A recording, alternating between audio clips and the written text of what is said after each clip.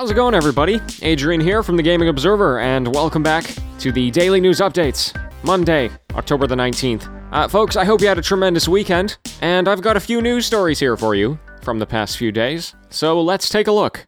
First of all, as we like to do once a month, we're going to take a look at the NPD report, which tracks video game sales across many different mediums, and they, share their findings. September was actually a pretty big month for video games, and here are some of the things that they found. Perhaps as expected, Marvel's Avengers was the best-selling game in the United States, and this made it the second highest superhero game launch in history, behind Marvel's Spider-Man, and it instantly became the 7th best-selling game of the year so far. So even though it wasn't everybody's favorite game, it did perform quite well in the sales. Runner-up of the month was Super Mario 3D All-Stars, which is actually interesting because Nintendo only shares their physical sales data with NPD, not digital. So if they did share their digital, it's possible they may have taken the number 1 spot. And by the way, that happens a lot with these charts and Nintendo.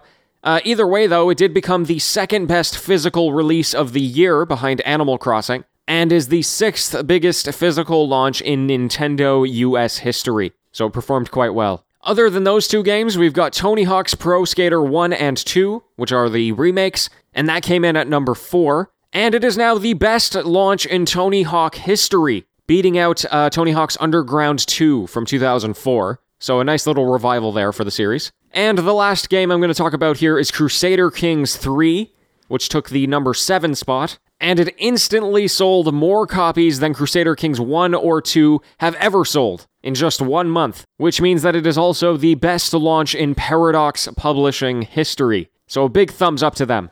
It is a great game, you should definitely check it out. Especially if you were intimidated by Crusader Kings in the past, they do a really good job of bridging the beginner gap.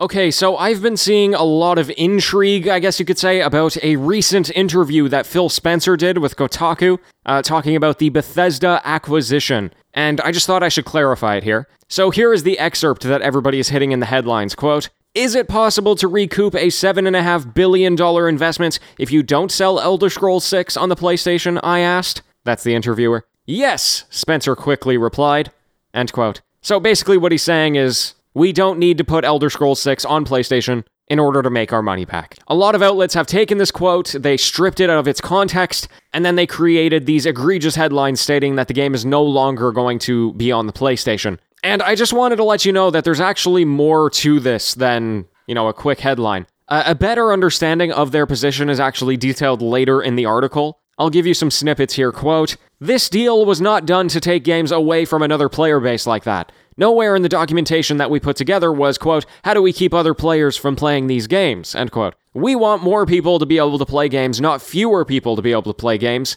end quote. And basically he goes on to say, we can help a lot of people play games with the various services that we have set up. So it was kind of an answer, but not really. You are welcome to interpret the statements however you want, but please make sure you're actually reading those statements and not a second-hand account of it. The truth is, we probably aren't going to have a definitive answer for this until the marketing campaign, really kicks off. And they're likely going to be intentionally vague about it so that they can still change their mind up to that point.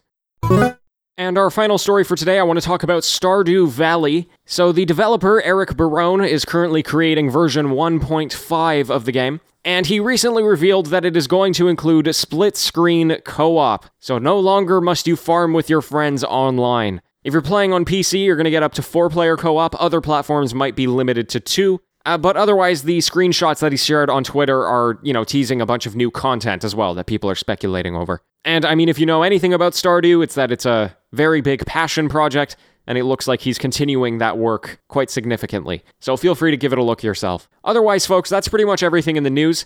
If you would like to see more, I do encourage you to go check out the very funny videos that are being made about Mario Kart Live Home Circuit. This is the real-life Mario Kart that's kind of AR, and a real cart is running around your house. People are putting out videos of that with their cats just being freaked out, and it's absolutely hilarious. I love it. Otherwise, I would also like to give a big thank you to Nick for leaving the Gaming Observer a 5-star review. And folks, if you would like to do that yourself, please head over to Apple Podcasts or any other podcast host of your choice and leave a review there. It really is tremendously helpful to growth and getting new listeners. That's going to be all for today, folks. Thank you so much for joining me, and until next time, happy gaming, everyone.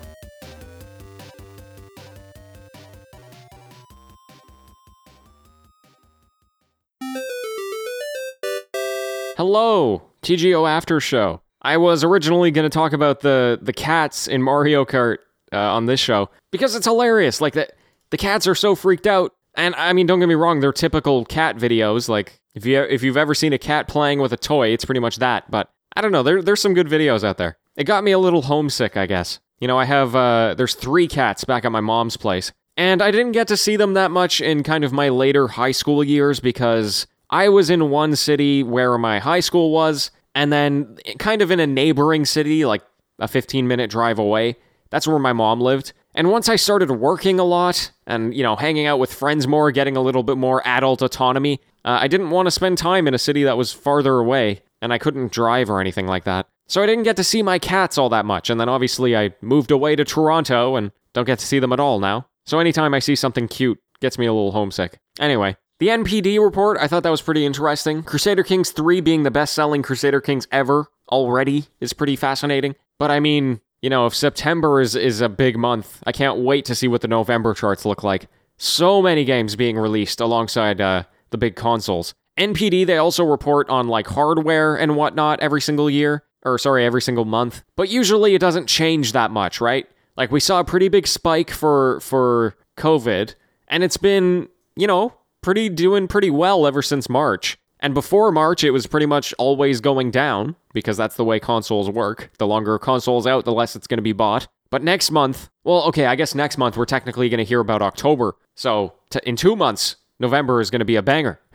My friends, thank you so much for joining me here on the show. I have some homework to do that I gotta go to. And believe me, I procrastinated this thing as much as I possibly could. And we also have a very exciting project coming either tomorrow or the day after. So keep an ear out. It's going to be a one-off video, and I'm really, really happy with how it turned out. It's done now. It's officially confirmed. I just have to release it into the world. So thank you so much for joining me, and until next time, farewell.